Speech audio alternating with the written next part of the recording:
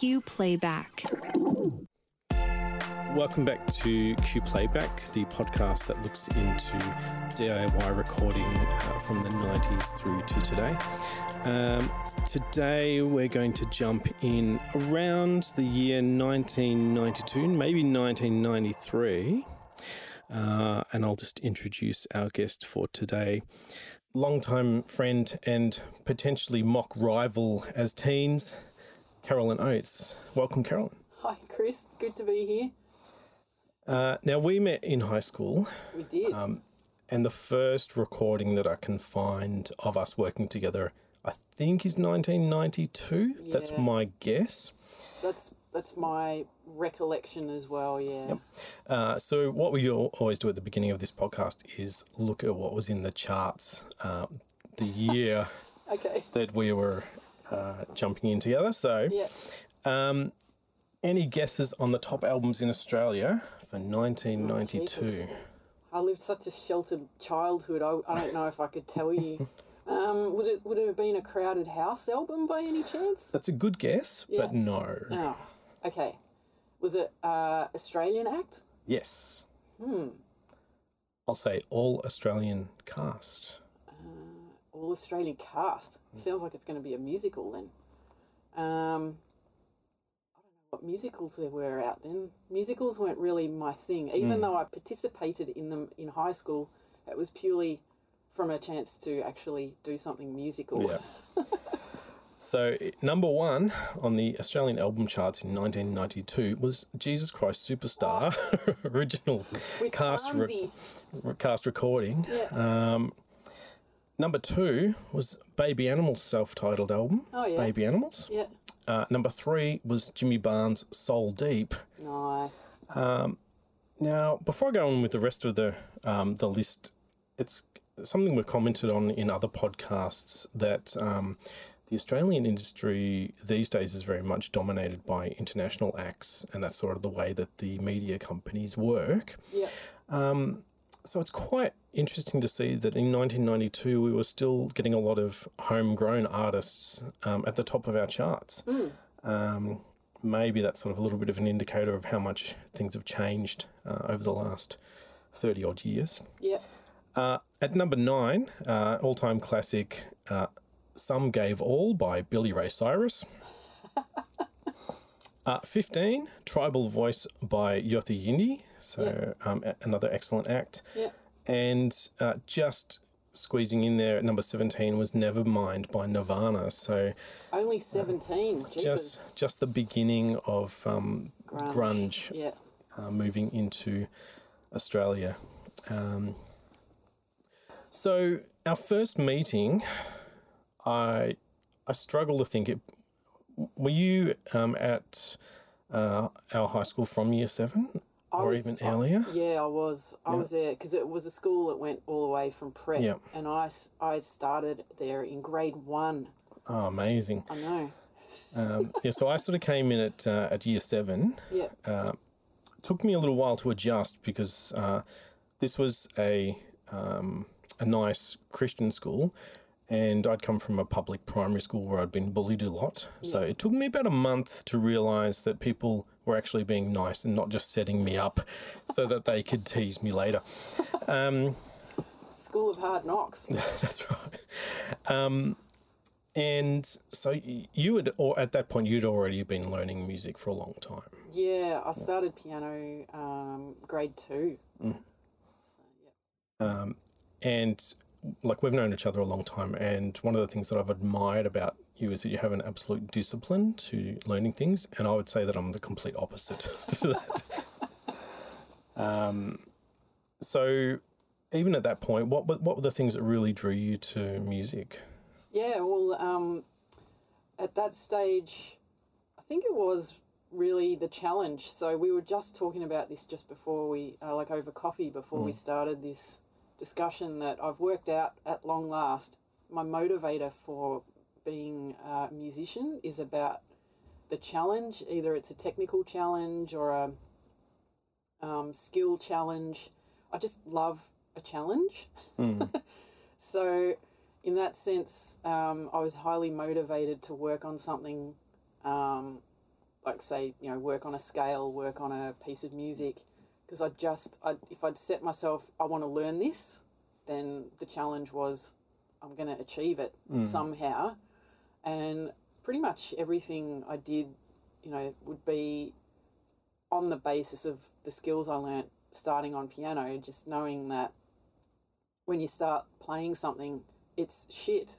Like, you can't play something perfectly the first time you play it. So the nature of achieving success for me in music was understanding that I needed to plod, and that there was more failure involved than there was success as far as actually executing something for a very long time. Like, it was 95% of failures, of mistakes or incorrect technique or forgetting where I was in the song or getting distracted or any of that stuff, and then finally, finding a way to actually achieve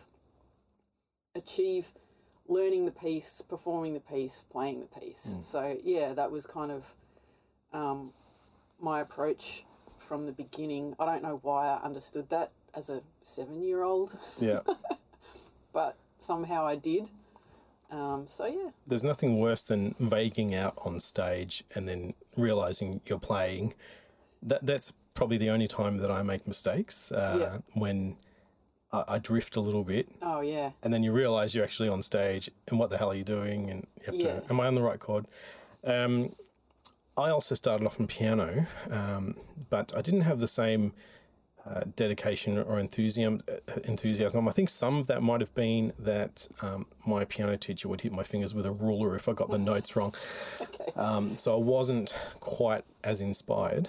Yeah, I didn't have a teacher like that.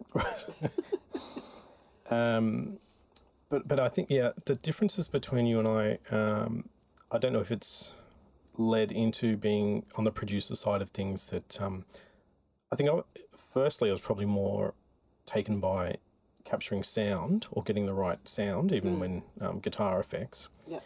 But I also feel like I'm often trying to create that moment, even when I'm doing session work. And once that's gone, all of that information just sort of disappears, if that makes sense. I'm not.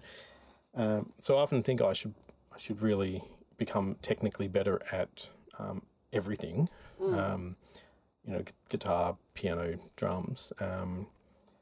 But I also know that I'm good at sort of capturing that moment. And it's probably a failing, but I guess that's what I've always been inspired about your playing. I don't think I've seen you do a bad show. Thank you. Although maybe some of those musicals in high school. Yeah. Oh, man. My singing ability back then I think was not so great, but, that was what high school was all about, was starting that journey. And, singing was the least of my probably musical skills at that point, and it wasn't until I actually went, I think I need some singing lessons, that helped improve things there. I did eventually get singing lessons, but I think because I grew up listening to The Cure, I wasn't as worried about how my voice was coming across. That's probably the one good thing about musicals, is it did help me realise, I probably do need to get some singing lessons. If only they'd done like a goth musical. Or a grunge musical. Yeah. Yeah, that could have been good. I'm sure there's someone cooking something up right now to do a bit of a nostalgic revival. So our first recording experiences, it's hard to remember. I'm pretty sure that it's 1992. Yep. And absolutely was. I can guarantee it. Yeah. I had a 4-track recorder. Yes. Tascam. Yep. Was it Tascam Porta 4 maybe? Yeah. Instead of having actual sort of like protruding knobs, it just had sort of more dial-y looking That's things. right. Yeah. And I can't have had that too long. I think maybe the beginning of year 12. Yep. I'd had an after-school job as a nursing assistant since the end of year 10. And so I think I'd splashed out on this 4-track recorder. Yeah. I think maybe we'd set up my parents' lounge room, No, I'm pretty sure it was, your actual room, your bedroom out the back. So you had like an extension out the back with the sunroom and then... That's right. Yeah. So it was just all in there. Amazing. Yep. And that, once again, I've mentioned this in the other podcasts that my brain seems to work with memory around emotional events rather than details. So I'm really just bringing people in to keep me accountable.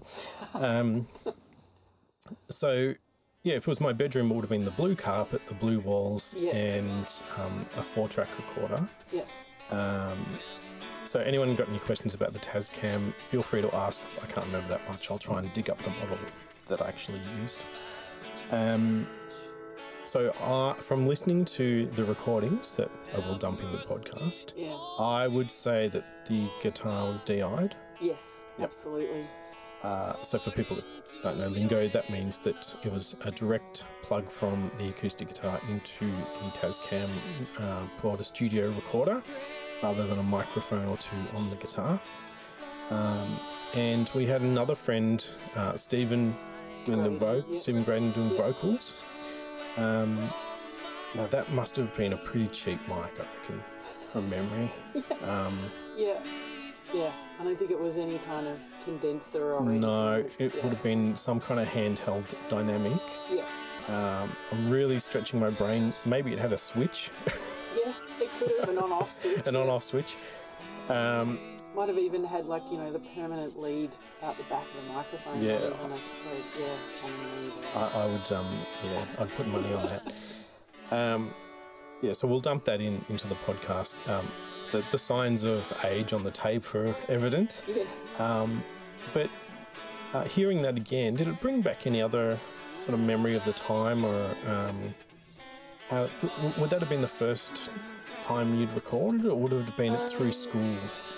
It wasn't. I don't think it was the first time, because I did, one or two of the musicals we did at school, we did record. Yep. In a studio that actually eventually became Alan Neuendorf's studio. Was called A&J Studio at the time, and it was run by Alan Neuendorf and Jay McNeil, who is a drummer. I had some experience recording, and that was singing. Okay. But then, I think that was kind of probably my second or third experience doing any kind of recording. And it really raised the professional level. A&J Studios, which later became Baker Street Studios, was where I put together my album 75. So it was probably like the second album I did on a big scale. So Ellen, that was a great experience. I probably drove you crazy because you'd never heard so many different layers. So I apologise. But he's got such a patient, calm personality. That's true. That's true. So what did you think of your musicianship back then? Because listening back, I was like, I don't think I could even play this guitar part now. It was nice to hear it, because it's like, okay, my memory of by the time I'd reached year 12 was I was pretty confident, particularly strumming, and interesting chords, like the beginning of learning interesting chords. Throughout, I think, those later high school years, I'd set myself some goals of trying to learn to play some songs off, at that time, probably one of the most influential albums that I listened to, which was Charlie Peacock, West Coast Diaries, Volume 2, which was, he released these 3 volumes of songs, and the second volume was just him on vocals, a guitarist called Jimmy A on acoustic guitar, and then another guy just doing backing vocals. I forgot his name right this second. I would listen to that album and go, man, I wish I could play guitar like that. And then I went, you know what, I'm just going to try and learn how to do it. And so I picked a song, and then went, I have no idea how I'm going to work this stuff out. And then just started by trying to maybe at least find the lowest note of each chord, going, maybe that'll be the start of the chord, or things like that. And I think at one point I discovered that there was some video out there of that particular, or not that particular recording, but another live performance of Charlie Peacock, and I bought the video so I could watch some of what Jimmy A was doing. And so these days you could just jump onto YouTube and find like 500 different versions of the same song, probably with camera close-ups and a few people deconstructing it and playing it half speed so that you can pick it up. But back then, you really had to search around for the things that you loved. Yeah. Even just getting your favourite album or having to order it in at Brash's. Yeah. Well, and it was on tape, and I would just be constantly, rewinding play, rewind play, over sections to try and work out what's the chord there and what's the chord there. So yeah, looking back at how many of those songs I learnt, probably from year 10 onwards, 10, 11, 12, I'm obsessed about trying to learn almost every song off that album. And now I look back at that and go, yeah, that was actually, it's pretty hard work. Yeah, and the fact that it was self-driven is pretty impressive too. Yeah. And at that same time, I would have been saying, what's a chord? And all of that enthusiasm would have been put into trying to work out how different artists made the sounds. Whereas I wasn't thinking about sounds at that point. So double flanges on Cure albums and putting your distortion at the end of your effects chain so that everything got a little bit more industrial.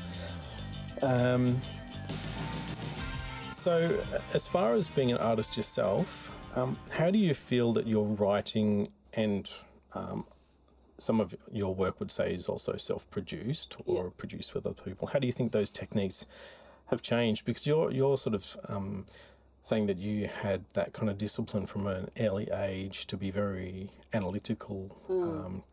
Do you think it has changed, or how would you say it's developed? I think that's a really succinct, good observational way to explain it. And I'd say that actually, particularly my songwriting has evolved in that way too. Like early on, teenage songs were like, I've written it, it is now a sacred cow. You must not touch it, you cannot change it. It was written, I poured my heart out into this song and it was so special. Yeah. Whereas the analytical part of my brain has definitely over the last few decades kicked in a bit more. So I might write a song or start working on a song and go, actually it needs this, it needs that, or I might get the crux of a song, and I even say that now. I don't say I write a song and then I change it. I'd go, I've got the crux of the song or what I think's probably right, but then, take some time away from it and come back and go, nah, that bit sucks, or this bit sucks, or the overarching concept of the song doesn't work, or, I'll try writing something and then going, there's too many words, or I'm trying to convey too big a topic and it's not going to work because I'm trying to squeeze in too much information into a song, so I should just dump that idea. Things like that. So yeah, I have become quite analytical as far as not seeing any of my work as completed or finished after, say, the first attempt at writing it or even the second attempt at writing it. And I think, striving to improve it is an important thing. I got to do play at a performance where I was playing guitar in a band for a tribute to Deborah Conway with Deborah and Willie, her husband, in the audience watching us play. And she did no pressure. No pressure. I was playing all of Willie Zeiger's parts, which are totally awesome parts, can I just say. So it was a really awesome gig to get to play. And Deborah did get up, to do a couple of songs at the end. Brilliant. She talked about one of the songs that we performed, Take Pity on the Beast, and she said it went through about 30 reincarnations just trying to get the... And I went, okay, I don't know if I've ever gone that extreme. But, yeah, she talked about how, she reworked that song about 30 times. And it's like, wow. I think there's, for me, there's an aspect of until a song is finished, inverted commas, it can still be perfect. And so you've still got this tension, and so for some of my songs, I will have lyrics that are unfinished, and I'll just get into record, and I'll see what my brain produces because I'm in that zone, in that pressure, and often that just makes me crystallize the idea, and get past that frustration. Yep. I think having a time, like you're saying, you're actually under a time pressure too. I think that works really well too. I've done a couple of projects, community projects, where, you've gone in to listen about, it's a particular theme for the community project, and so we spend time listening to people's stories, and then you've got to try and somehow convert that into a song. And you're under a time pressure. Yeah, I've found that also is a significant one. What would you say was your most desperate moment of innovation? It could be a technical stuff up, or you've been trying to find some lyrics and you've gone to ancient Greek philosophers, or... I don't think I've ever done that. I mean, and off the top of my head, the first thought I've had is, what did I do at a live gig to try and keep it going? And the first disaster mitigation story that comes to mind was I was doing a Alpha Loopy gig, and Alpha Loopy is my instrumental project, which is sort of a dance-based project, where I create loops live and build on that, and it's all keyboard-based. And So what gear were you using for that project? so this is a more modern project, so we're just expanding out of the 90s here. But I've got a MacBook Air. I have a Novation MIDI controller keyboard, and a Novation MIDI controller launchpad. Yep. Nice. So I use the launchpad to start a recording, then play the then play the keyboard to create the melody line or the bass line or whatever it is, and then punch out of that recording, and then it turns into a loop. Yep. So it's technically super challenging to play. And fortunately, I didn't actually have an issue with my gear. It was the actual PA at the venue. Word to the wise, stick to the 90s technology, people. So I was playing in a venue where they had the good old wireless Bluetooth controlled mixer through an iPad. Yep. Guess what happened? The Wi-Fi didn't work. So there was no sound coming out of the PA. Excellent. But me being me and being gig experienced that I am, I always come to gigs now with redundancies. So I had a bunch of extra physical leads. I had a little mixing desk, and I had brought along, I think, my own foldback wedge, a powered wedge. Yep. So I just set everything up to come out of my own little PA speaker. That's stretching. For everyone who played that night. Speaking of gear, though, I'm just remembering back because I think you were instrumental, excuse the pun, in providing me with loans of equipment. So when I was writing, probably a couple of years later than the recording that's on this podcast, I was definitely using one of your keyboards, I think. Yeah, could be a possibility. The Yamaha SY22. That sounds right. I will have to look up a picture. I'll dump that in the Patreon. Yeah. And I think at that point I was actually using a drum machine as a sequencer. Yeah. Sending the sequence out to the keyboard that I'd programmed into the drum machine, which for anyone listening is pretty much the opposite way that you would do things. And that album, from memory, you took me into, what was the studio called at that point? We were recording vocals for my Spindrift album, which was a very of electronic influenced album. Was it Rangemaster, yeah, or TLC. Yeah. Yep. In the 90s, yeah, Yep. it was TLC. It became Rangemaster in the early 2000s.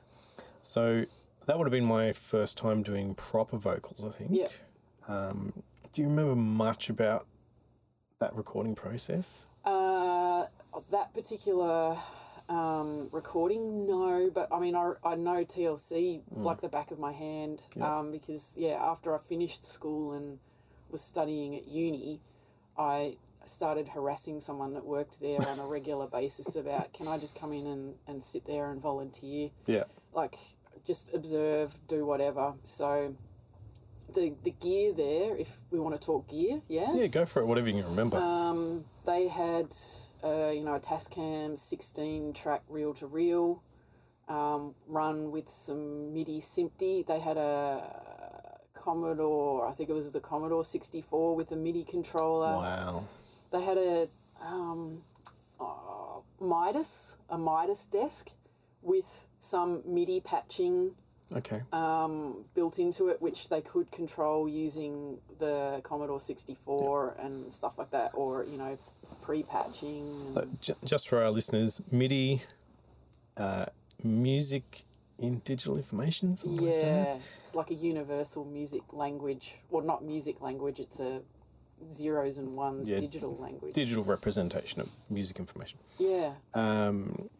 And that's still used to this day. Some people still use MIDI cables. A lot of it's USB these days. Yeah. Just for anyone that's interested, I'll maybe put a primer in the comments too. Yeah. They had the 16-track reel-to-reel, just a 1-inch, and then by that stage they had invested in some digital tape machines, so they had the Tascam DA88s. Yep. They had 2 of those, didn't they? They had 2 originally, and then they got 3. So that was like, whoa. That's like a whole 24 tracks, plus they could sync it up to the tape machine, so then you could have 40 tracks, because you had the 6. Well, actually, sorry, technically one of the tracks on the tape machine was taken with the SMPTE code, which is a way That's right. they send a message about that. for various MIDI things, and for the tape machine, the reel-to-reel machine, to chase what the DA88s were doing. One of the tracks on the 16-track had the SMPTE code so that it could chase when the DA88s started. Yeah, I'd completely forgotten that. When we talk about digital recording today, and as I've said before, like everyone with an iPad or an iPhone's got a multi-track recorder now with GarageBand. But back then, thinking about all these different physical pieces of equipment that had to be synced up together to make everything work, now is just mind-blowing. Yeah, and the amount of times you have to try and solve a problem just around the syncing was... Yeah, exactly. I do remember that. Yeah. For me, I just remember thinking the scale, even though it wasn't a huge studio, by the standards of what I was doing, it was just, like this new universe. It was quite a big control room and a small booth, but like the booth was probably, maybe even this size, maybe a bit bigger than this room that we're in now, which is what, like 2, maybe 3 meters by 3 meters, something like that. I remember thinking that I was glad that you knew what you were doing, because I'd been behind a 4-track mixer, and maybe doing dump downs so that you could have more tracks, and then suddenly there's this huge mixing desk and microphones that I'd never seen before. Yeah. You probably would have been singing into a CAD mic. So is it Connecticut Audio? Yep. They had these totally awesome CAD mics there, or it could have been a AKG, maybe a C3000. And actually being in your own little booth, sort of there, and the separation. Me being in the mix room, like running the play and record, and actually dropping in stuff. The technical skills of dropping in. That's where you hit record between, say, a breath or a phrase, and you're trying to... So say you were trying to sing a whole line, but then we got one little bit that we needed to try and redo. Yep. the skill of dropping in and dropping out the record button so that you captured that one little phrase or line without recording over the ones that you wanted to keep. That was a real skill set too. Yeah. And especially if you're limited by the number of tracks, and you had to get it right. You didn't have the option of multi-tracking and then putting a tape together word by word, which has been done and is done often. But I do remember that you were very patient because, as probably still the same now, I was more passion than technique. So I guess all of that experience since we first met, is there anything that sort of sticks with you that's helped you most on your journey?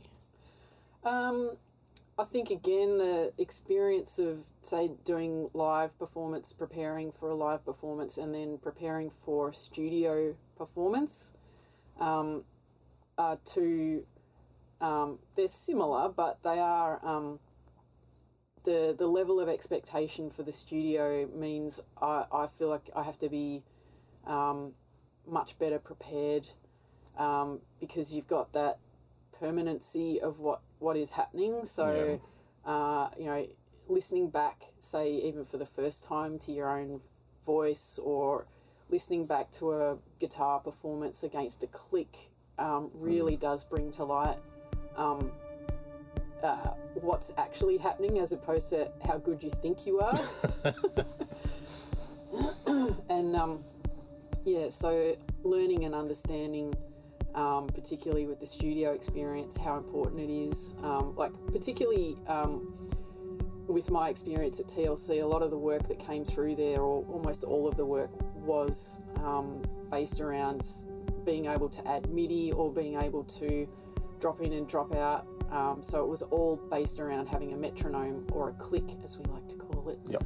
So it was all click-based stuff. So you needed to be able to play in time, and you needed to play 2 time for dropping in and dropping out, and also just so that everything meshed together, because when you've got multiple instruments, everyone does actually have to play in time for it to,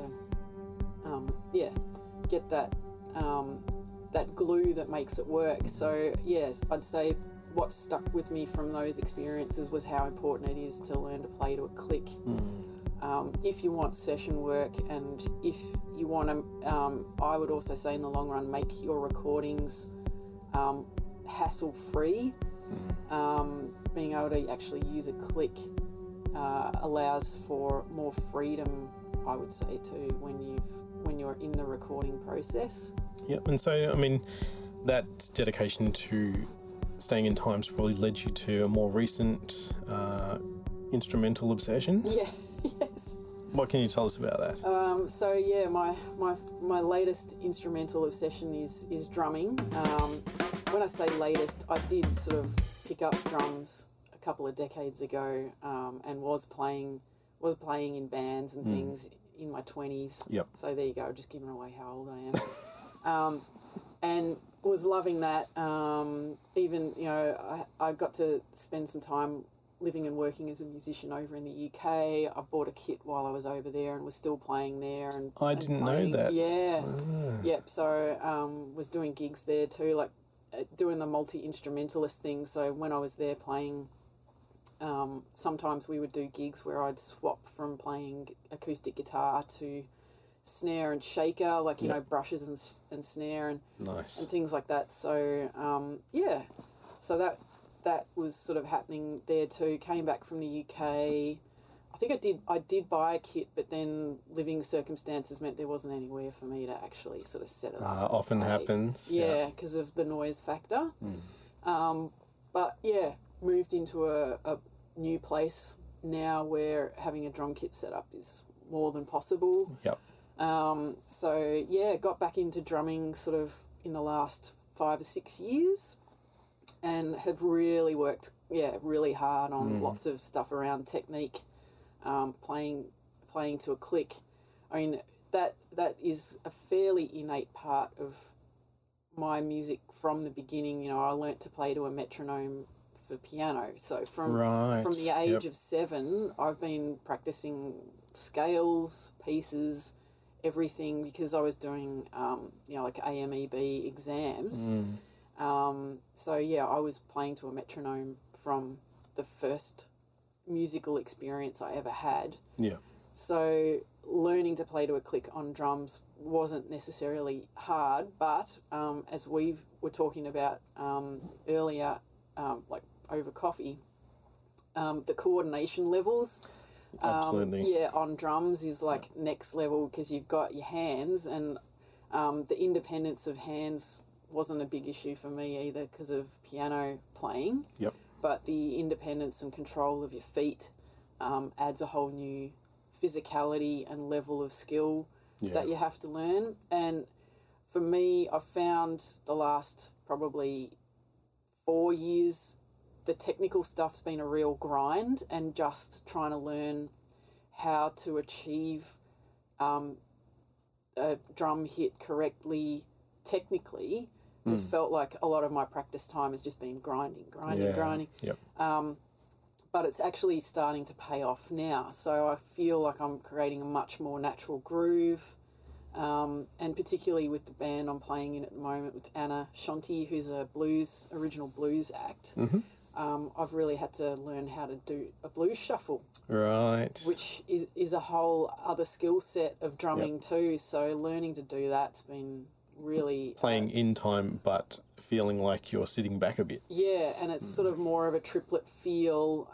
So learning to be able to have that feel and play to a click. And we play to a click live. Wow. Which everyone says, wow, you're playing a blues band and you're playing to a click live.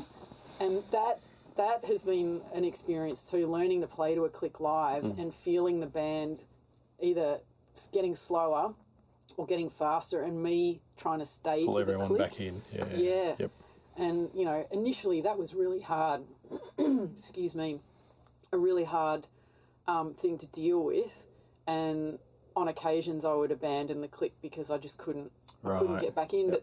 But I've actually gotten used to how to manage if things do go out and we're completely out with the click, how to eventually get back into it.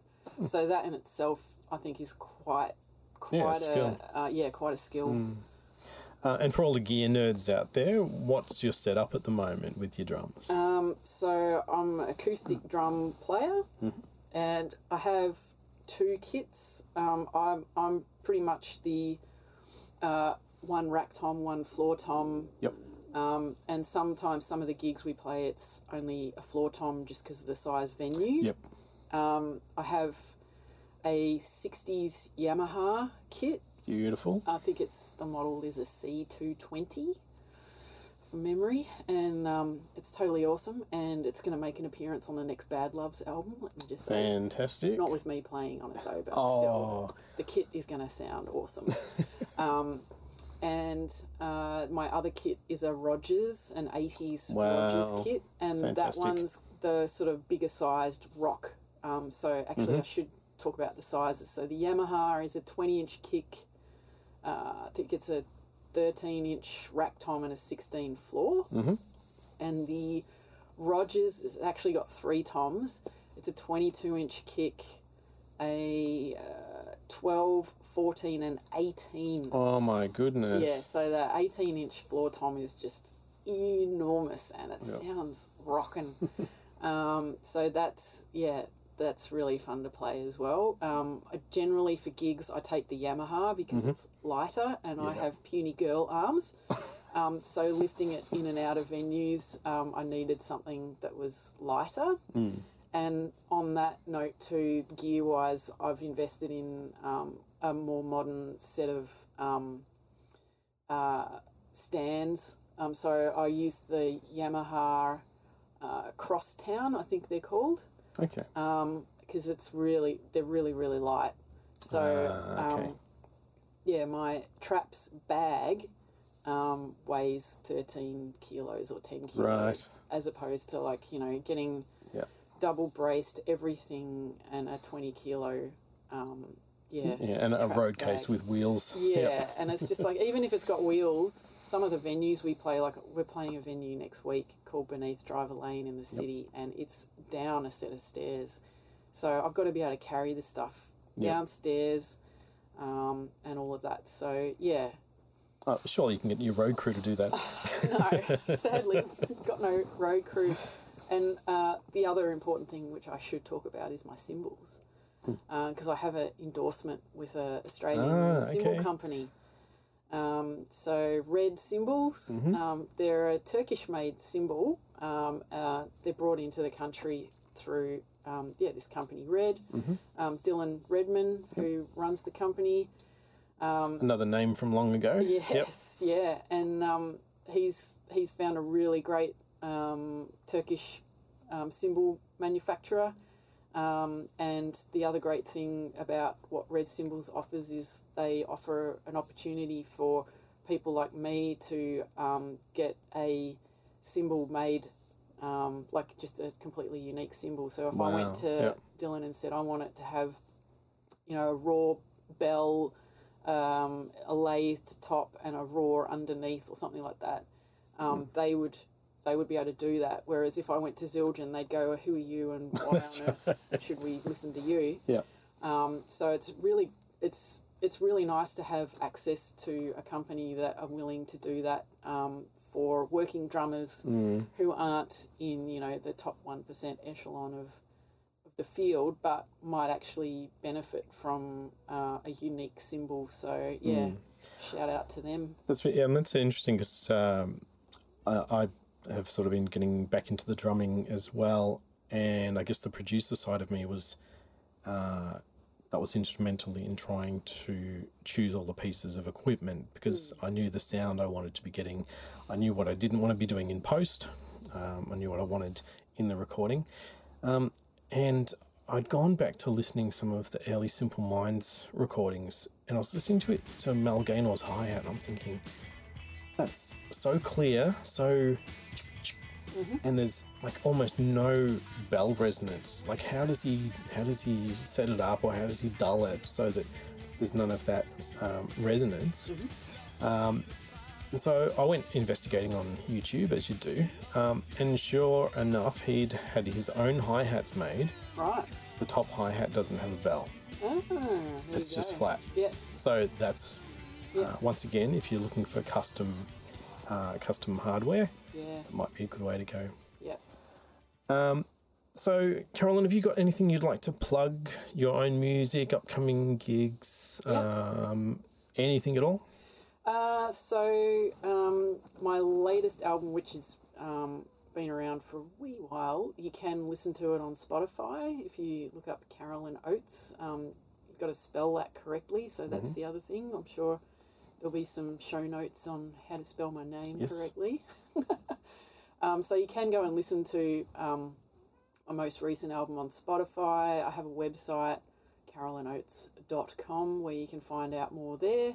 I'm hoping to release a new single this year. Excellent.